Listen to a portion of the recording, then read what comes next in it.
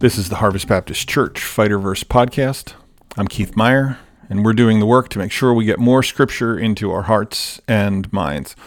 Our mission as a church is to know Jesus Christ and to make him known.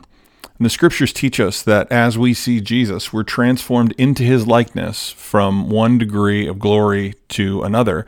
So seeing in him in scripture drives that transformation in us. Thanks for pressing play and listening in. I'm glad you're here. Our fighter verse for this week is from Philippians chapter 2, verses 10 through 11. I'm going to say the fighter verse twice and then close us out. So the fighter verse says in verse 10, "So that at the name of Jesus every knee should bow in heaven and on earth and under the earth, and every tongue confess that Jesus Christ is Lord, to the glory of God the Father." Philippians 2, Philippians 2, verse 10 through 11.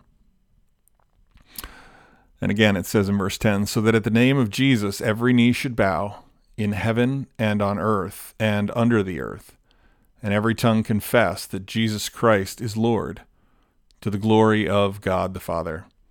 Philippians 2, verse 10 through 11.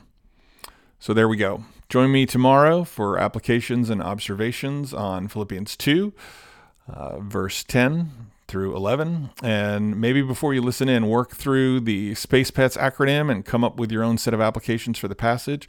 As always, you can find a standalone episode on the Space Pets application grid in the podcast feed or on the Harvest Baptist Church Fighterverse page on harvestbc.com. Thanks so much for listening in. Feel free to leave a comment or feedback on Facebook or Twitter. Please share and subscribe, repost, retweet. You can learn more about Harvest Baptist Church at www.harvestbc.com. You can join our worship live stream Sundays at 10:30 a.m. or maybe come and visit us. Have a great day and God bless.